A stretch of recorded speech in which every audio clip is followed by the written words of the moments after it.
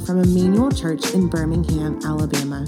For more resources like this one, go to emmanuelbirmingham.com. We've been going through 1 Peter, and so we're going to look at 1 Peter chapter 2, verses 4 through 10 this morning. 1 Peter chapter 2, 4 through 10. And it reads like this. As you come to him, a living stone, rejected by men, but in the sight of God, chosen and precious. You yourselves, like living stones, are being built up as a spiritual house to be a holy priesthood, to offer spiritual sacrifices acceptable to God through Jesus Christ. For it stands in Scripture, behold, I am laying in Zion a stone, a cornerstone, chosen and precious, and whoever believes in him will not be put to shame. So the honor is for you who believe. But for those who do not believe, the stone the builders rejected has become the cornerstone, and a stone of stumbling and a rock of offense. They stumble because they disobey the word, as they were destined to do. But you are a chosen race, a royal priesthood, a holy nation, a people for his own possession, that you may proclaim the excellencies of him who called you out of darkness into his marvelous light. Once you were not a people, but now you are God's people. Once you had not received mercy, but now you have received mercy. This is the word of the Lord. Good morning, church. Grateful for you. I say I'm grateful for you a lot, and I truly am. Like, I'm not being facetious. It's there's not a day that goes by that I don't thank the Lord for you and for your encouragement to me and to my family, and I'm just super thankful and honored to be your pastor. I mean, we're here now, I guess, 8 months now into this thing, which is kind of wild to think about. But God has brought me such joy through you. So I'm super thankful to be able to come every week and open up God's Word with you every week. And yeah, just very, very much honored to do so. So last week, if you're with us, we unpacked verses 1 through 3 of 1 Peter chapter 2. We looked at spiritual tastes, spiritual appetites, spiritual desires. What are those? How do we cultivate those for the purpose of growth in Christ Jesus? And not only are we born again into a new family, the family of God, but we are commanded and expected to grow from spiritual babes into maturity, grow in our faith, and become eventually spiritual adolescents, who become spiritual adults, who then become spiritual grandparents, on and on and on, passing down the faith to those below us that's rooted in our new identity as God's people. And so here in our text for this morning, 1 Peter chapter 2, verses 4 through 10, Peter gives one of probably the strongest New Testament descriptions of the church. Peter loves a good metaphor, and so he shifts his metaphor from verses 2 and 3 in 1 Peter 2 of spiritual babes, spiritual newborns, into this metaphor now of living stones being built up into a spiritual building. So we're going to look at what that means to be a living stone, but I do want to pray for us one more time, just to ask God to give us eyes to see him this morning. So let's pray together. Father, I do thank you for your grace and your mercy and your kindness through Emmanuel Church towards me personally, that I get to feel near to you when I'm near to the body. And that's a beautiful thing. It's the way it should be. And so, Lord, I pray this morning as we look at your word, as we look at what it means to be the people of God with new identities, new markers that set us apart. I pray that you open up our eyes to see and believe and embrace and live in the truth of the gospel so that we may proclaim your excellencies to the nations. We love you, Lord, and we pray these things in Christ's name. Amen. I'm not a builder. Like literal, I'm not a builder. In fact, I should probably be more embarrassed by my lack of aptitude to handle tools, but I'm not. I don't care. But I'm going to give you a true story this week of something that happened in my house that I think is very, just gives, it's a good example of the fact that I'm just not good with my hands. So we still have curtains to hang at my house. We've been in our house now since the beginning of August, and there's been work being done on it even since then. And one of the things we have left to do is hang curtains. And haven't done that yet. Cody came over a few weeks ago and helped us get started, in the den, and hung them so straight and perfect, and they looked awesome. And I'm standing there like a moron, like I don't know what's going on. He's just hanging these curtains, right? We still have many more to go. And I thought to myself, well, it's curtains. I can do this. I'm a man.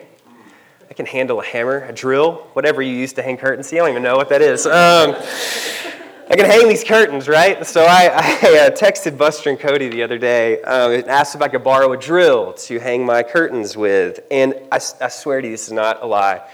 It was within 5 minutes that Christine comes up to me, and I tell her what I had just done. And she literally says, and this is a direct quote, "Austin, please don't do that. You are skilled in many things, and working with tools is not one of them. Please, just ask them if they can come and do it." That's a literal quote. I promise you, I'm not making that up. And you want to have this feeling of just absolute demoralization, like as a human being, as a husband, as a man. It was in that moment for me. But honestly, if I take a step back, what she said is true. It's true. I am embarrassingly inept at building things, at repairing things, at creating things to build. I just can't do it. I just can't do it. I can watch all the YouTube videos you put in front of me in the world, and I will find a way to mess up or make something worse than it already was. It's just going to happen. But it truly does amaze me when people are able to create something out of raw materials. I'm blown away when I see Michelle Leach make pottery. I'm blown away when I see Logan Gibbons make cakes. I'm just floored when I hear of Nathan and Emma, redoing their house by themselves. I can't even imagine what that is like. I just can't, it just blows me away. It's such a foreign concept to me to conceptualize something in my mind and then actually have the skill to use my hands to bring that into existence. It's just beyond anything I can comprehend. But when we create, when we build, we're not only doing something, obviously for ourselves, but we're actually taking on a trait and a skill of our God. For He is a builder. He's a maker, right? He is the first creator. He is bringing ideas in His divine mind into existence, not with His hands, but with His word. He's creating things. And then Jesus, the God-man, He comes onto the scene. He's born into a creating, building family, right? His dad was a carpenter. And so Jesus would have taken on the family business and picked up a hammer and become a custom furniture maker, whatever they built, right? And then all throughout His ministry, Jesus would talk about a different kind of building, a spiritual building. He would say things like, "Tear down this temple, and I will rebuild it again in 3 days." Or He told Peter, "I tell you, you're Peter, and upon this rock I will build my church, and the gates of hell will not be able to stand against it." It was this foreshadowing from Jesus that one day God would take up a type of spiritual construction, taking individuals who put their hope and their faith in Christ for their salvation and build them into a people. Peter picks up this theme here in chapter 2, right here, our verses for this morning, 1 Peter. And he begins to call us living stones. This phrase, living stones.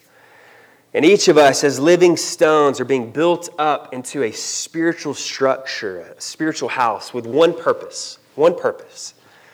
And that purpose is worship. We exist now to worship. Verses 4 through 10 are tied together by our purpose, that we are saved and given a new identity to worship the risen Christ. It's why we're made. It's why we exist. It's why we're created. So let's take a look at these 6 verses. Let's unpack them together this morning. And the first thing we're going to see from verses 4 and 5 is that when we come to Christ, we are also coming to one another. When we come to Christ, we are coming to one another. Let's read it again. Verses 4 and 5.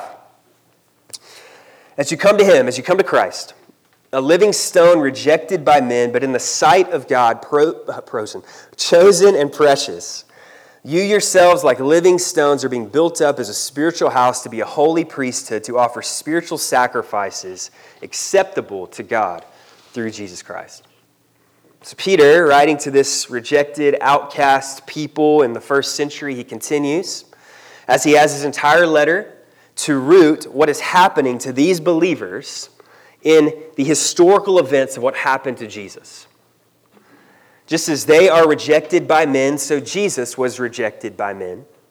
And just as they were chosen, or he was chosen and precious, so they too are chosen and precious in God's sight. Jesus understands their plight, for he walked their road first. They're chosen and precious, as I just said. And although by all outward appearances they live lives of dejection, the one whose opinion ultimately matters, God himself, has not rejected them. But rather he has called them out of this world, and they are his treasured possession. And he calls Jesus here the living stone, the living stone. He's the precursor of all the living stones that he refers to us as. The visual image Peter's conjuring up here is of a stone that's been cut for a specific use, specific way, in the building of a structure, but one that the builders have passed over and didn't see as fit to complete the building. It's like when you put together a puzzle, and vital to that construction of the puzzle is that one unique piece, right, that you need to finish out that puzzle, or to work in finishing out that puzzle. And the puzzle piece that you need is like sitting right there in front of you. But you pass it over and you try all these other puzzle pieces to fit that one piece that needs to go there. That's the picture Peter's drawing here. And then he says this, he says, just as Christ is a living stone rejected by men, yet chosen and precious, so you too, like living stones. So again, you have Jesus, the first living stone. He'll go on to call Jesus the cornerstone of the building that the Lord is constructing. Jesus, as we come to faith in him, he creates other living stones. He makes us into living stones. And we take on the character and the nature of the first living stone. And God, the builder, he takes these other living stones, you and I, and he begins to stack them on top of one another to construct this spiritual house, spiritual building. You know, when we're made into these living stones, we are not left alone. But we're joined together with other living stones. Each stone forming a portion of this spiritual house that God is making. You know, Christianity is not an isolated faith. You're not saved to be by yourself. You know, when I was in college, I had this phrase that I would say all the time, and I'm so embarrassed that I said it, but I said, I love Jesus, I just can't stand the church.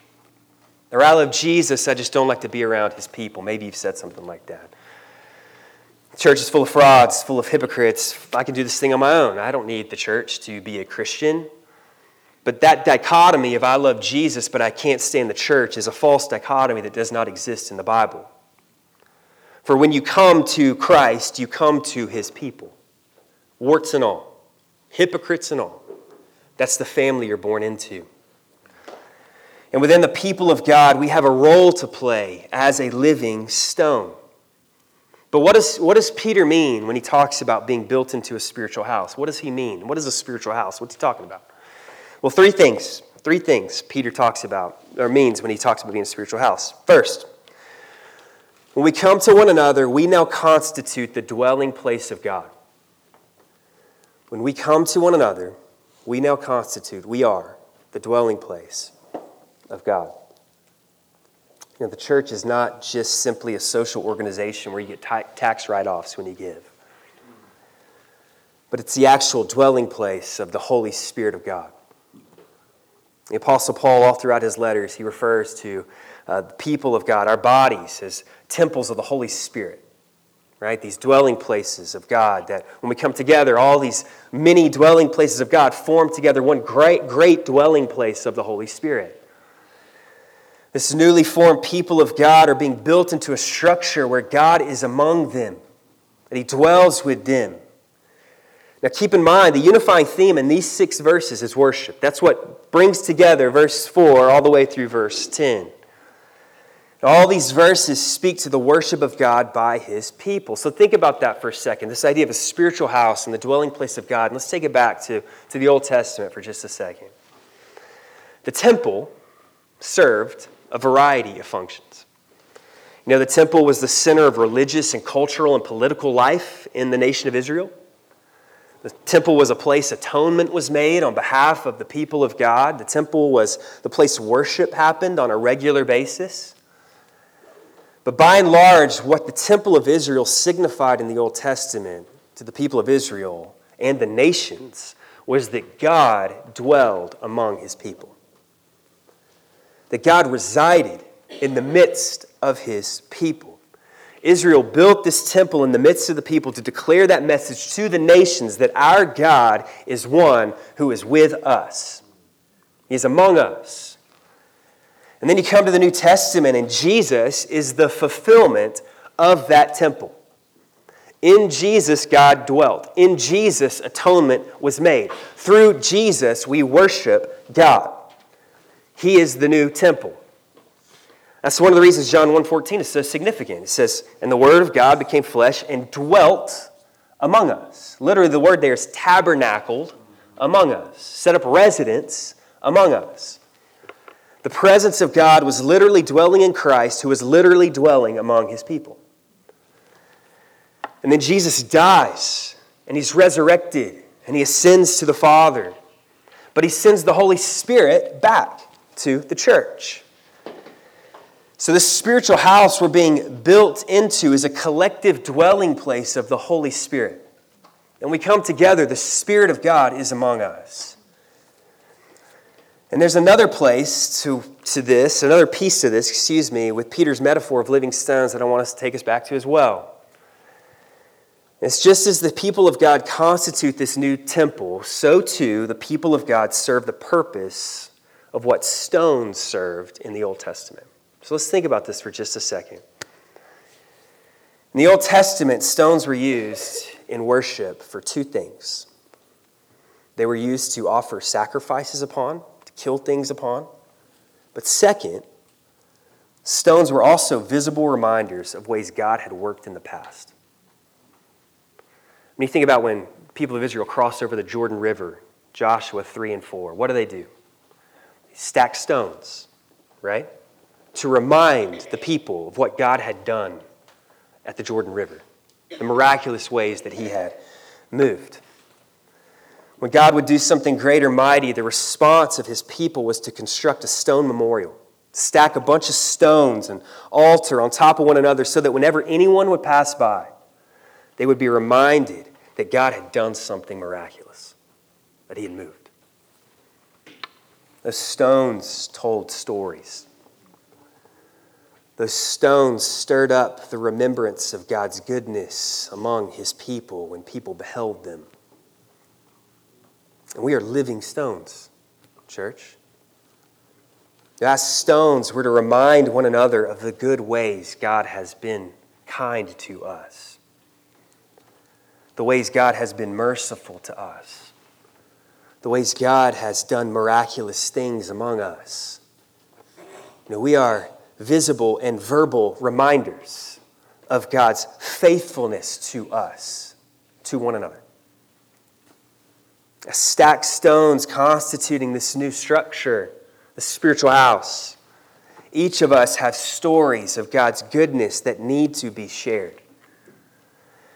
I pray that the Lord creates a culture here of expectation and of remembrance. That every time we gather together, when we come through those doors, or every time you gather with your GC on a weekly basis, you have stories. You're expecting to hear stories of God's kindness to you from other people who are ready to share the ways God has been good to them. And each of those stories from us living stones get stacked on top of one another to constitute a spiritual house full of spiritual reminders that God does actually dwell among us. We need to always be reminding one another that God is at work among us. Because some of us need to hear it. Because we forget. All right, let's keep going. Point number 2. Not only are we coming to God not only are we coming to one another to be the dwelling place of God, but we're also coming to one another to be active participants in the worship of God. We are now active participants in the worship of God. We are built up as a spiritual house to be a holy priesthood. That's the phrase here, holy priesthood. You know, each of us constitutes not only the new temple where the Spirit of God dwells, but we're the new priestly order in the temple of God, the new spiritual house. Now, Peter's not talking here about anything involving like the official offices of priest or priestess or who can or cannot constitute leadership and X, Y, and Z. We could all go down that road. That's not what he's talking about, all right? But rather, what he is talking about is the functions of the priests in the Old Testament are now meant to be taken up by everyone with the new identity of living stone. Well, what are those functions? How are we to be priestly to one another on a daily basis? Well, first, priests were holy. Priests were holy. They were set apart. They were distinct. They were different. They were to be used for specific purposes. You know, Peter has been commanding us to be holy throughout this entire letter. All right, just go back and listen to previous sermons. Read chapter 1.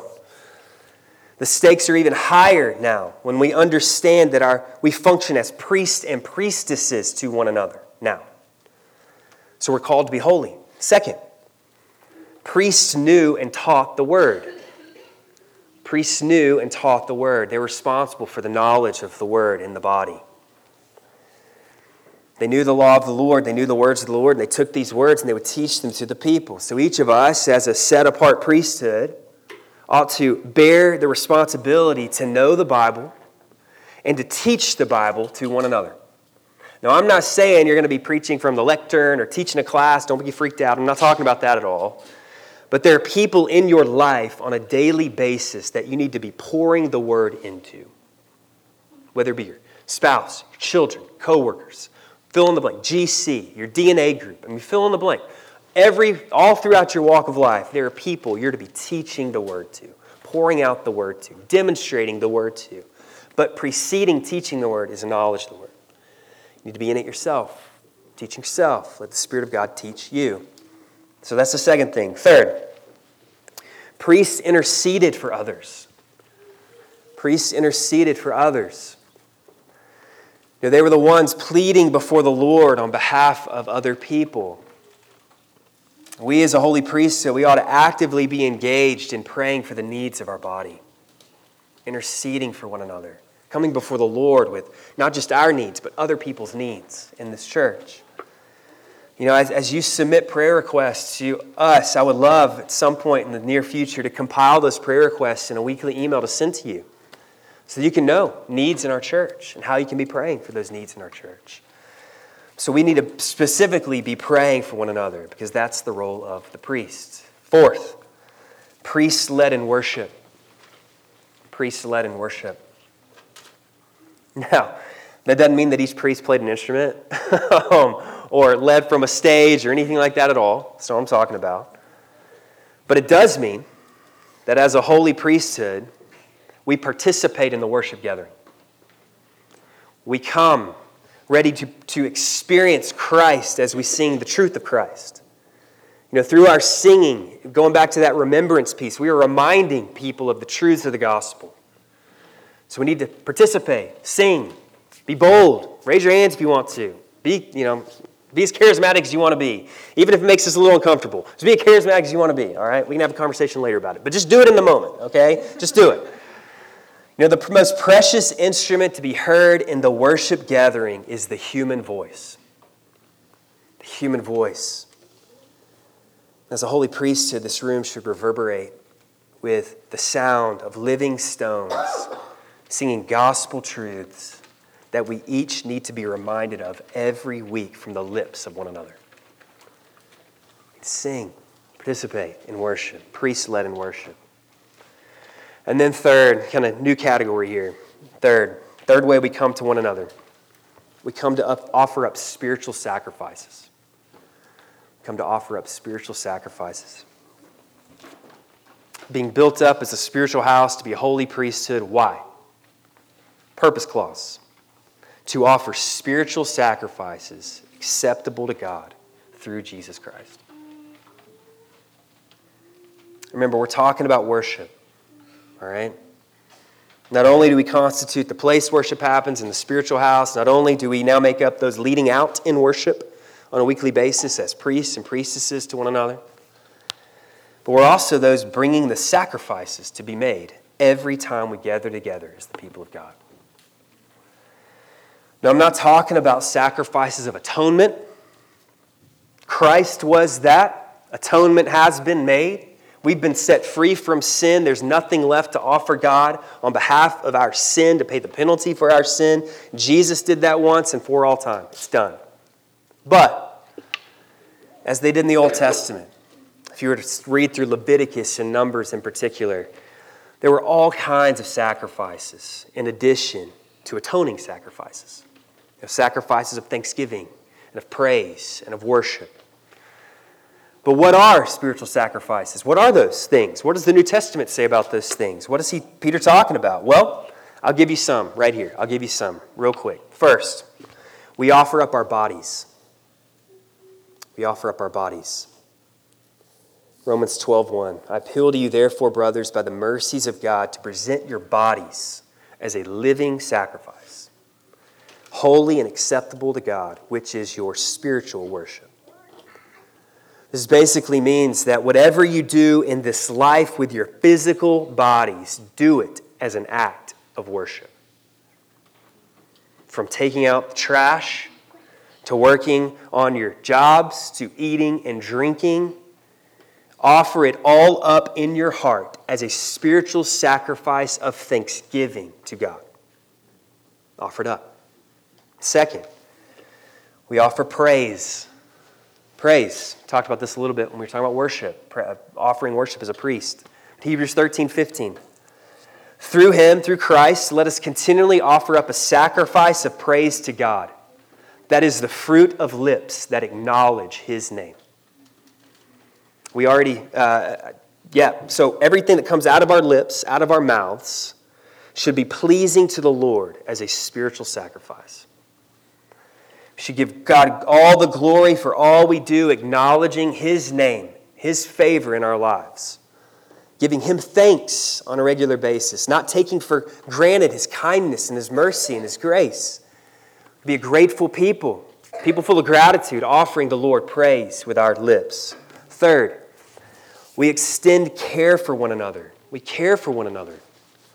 Literally the next verse in Hebrews 13, verse 16. Do not neglect to do good and to share what you have, for such sacrifices are pleasing to God.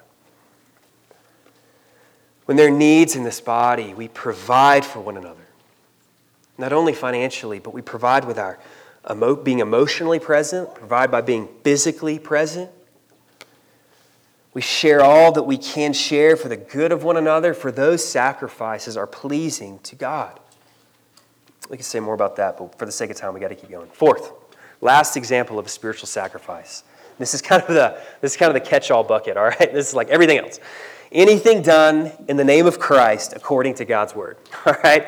Anything done in the name of Christ according to God's word. If we are living holy lives in accordance with God's word and all he's commanded us and instructed us to do, if we are living holy lives because we're holy people with new identities, born again and now being built up into maturity, if we're living as these kinds of people, then we will live lives pleasing to God, offering up spiritual sacrifices through Christ Jesus for his glory. We offer up ourselves, church. We offer up ourselves for our Father through the precious blood of Christ has purchased us. We talked about this already. Purchased us with the very blood of his Son, Jesus. So we offer up ourselves.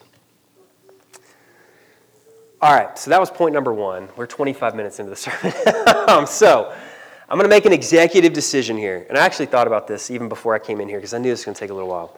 I'm going to skip verses 6 through 8, and we're going to bring those back when we get to chapter 4, because they fit into chapter 4 as well. All right?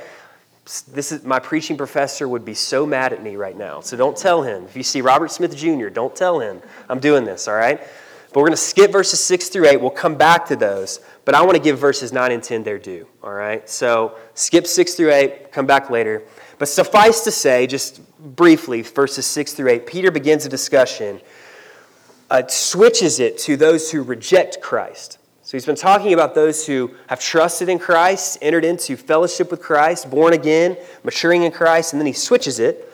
And where Christ is the cornerstone to the spiritual house that he has built, that God is building, Christ is the cornerstone to those who reject him. He is a stumbling block. So it shifts. The purpose of the cornerstone shifts from foundation of a building to stumbling block for those who reject him. So we'll come back to that in chapter 4. All right, there's a place to bring it back. I looked. I'm prepared. All right. But we're going to come back to it in a few weeks, so hold on to that. But let's skip down to verses 9 and 10. All right, and let's read these verses together. Verses 9 and 10. Peter's coming out of this discussion of unbelievers in verse 8, and then he says this. He says, "But you are a chosen race, a royal priesthood, a holy nation, a people for his own possession, that you may proclaim the excellencies of him who called you out of darkness into his marvelous light. Once you were not a people, but now you are God's people. Once you had not received mercy, but now you have received mercy." Remember, we exist to worship. We exist to worship. And in that vein, last point here, we're set apart to proclaim the glories of our deliverer. We're set apart to proclaim the glories, to worship our deliverer. Every single descriptor here in verses 9 and 10 was a descriptor of Israel in the Old Testament. And it's now being applied to the church. It's another example of how Peter is demonstrating this continuity between the Old Testament people of God and the New Testament people of God. That Christ is now forming a new people, not simply from one ethnic tribe called Israel, but from all nations, tribes, tongues, and peoples. To proclaim, for the purpose of proclamation, purpose of worship, to proclaim the excellencies of him who brought us out of darkness and into his marvelous light. So I'm going to show you through all of these descriptors how God is doing this. 1, chosen race, chosen race. This phrase is taken from Isaiah chapter 43, where Isaiah is prophesying of a day when God brings his people back from exile. He says this in Isaiah 43. He says, "But now thus says the Lord, he who created you, O Jacob, he who formed you, O Israel, fear not, for I have redeemed you. I have called you by name, you are mine. I will say to the north, give up. I will say to the south, do not withhold. Bring my sons and my daughters from the ends of the earth, everyone who is called by my name, whom I created for my glory, whom I formed and made." And why is God bringing his people back? Why? Verse 21, that they might declare my praise.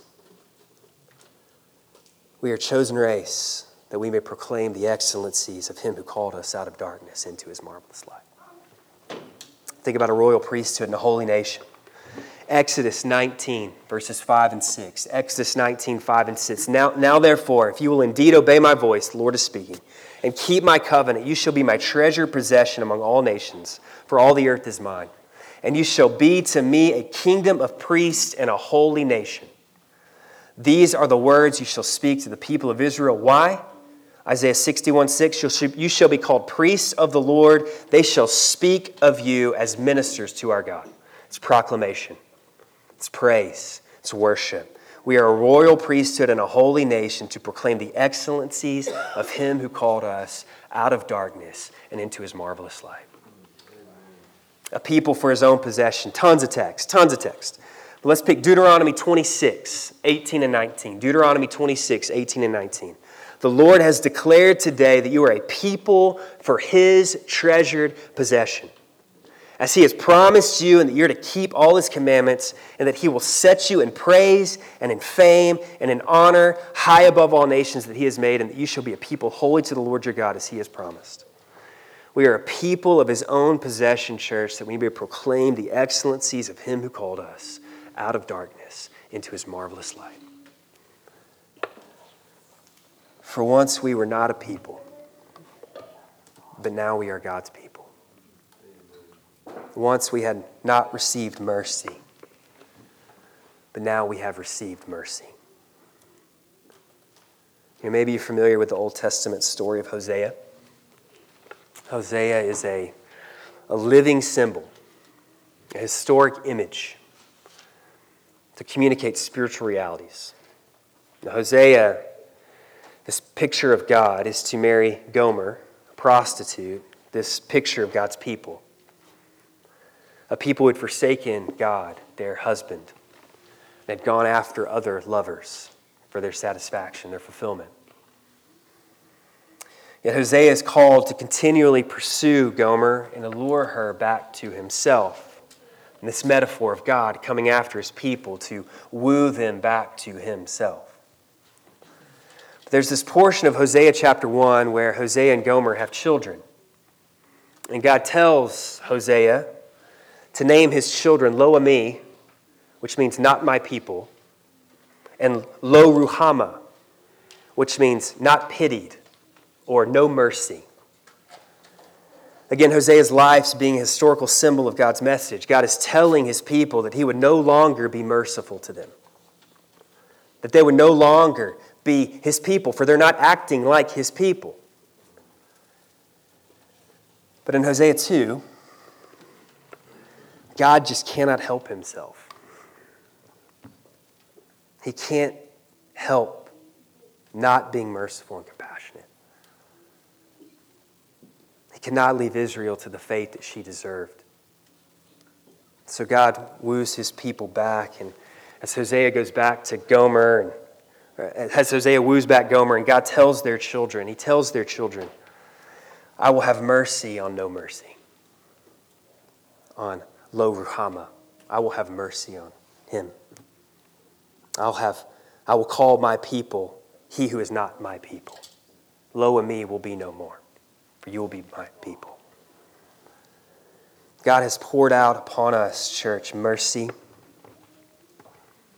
He's created us for new identities, not rooted in past mistakes or failures. That might be how you define yourself, but in Christ Jesus, God has defined you. There's so much pressure in our culture to define ourselves, to create our own identities. God has identified you if you are in Christ Jesus. And it is my people. It is son of God, daughter of God. You don't have the pressure to identify yourself anymore. You've been identified. And all your value and all your worth is found in the identity that has been given to you by God, your Father. Our identities are rooted in the person of God's Son, Jesus Christ. We are his people. He has shown us mercy. Jesus has fulfilled his word to Hosea in us by pouring out on us abundant mercy, called us his own. I don't know the mistakes you made in your past. I don't know them. I don't know everything you've done. You don't know everything I've done. I don't know the failures you have produced days, weeks, months, years ago, maybe even last night. I don't know those things. I don't know what kind of baggage you carry around on a daily basis based off words spoken against you or actions performed against you or maybe actions you performed or words you spoke. I don't know those things. But in Christ, God now calls us his own. He is the one who forms us. He is the one who makes us. He is the one who changes us in Christ Jesus. And our identity is the ones who have received mercy. God is building us, church. He's building us upon the cornerstone of Christ Jesus into something beautiful, to something new. So may we always be ready to proclaim, church, to worship, to proclaim the excellencies of him who called us, you and me, out of darkness and into his marvelous light.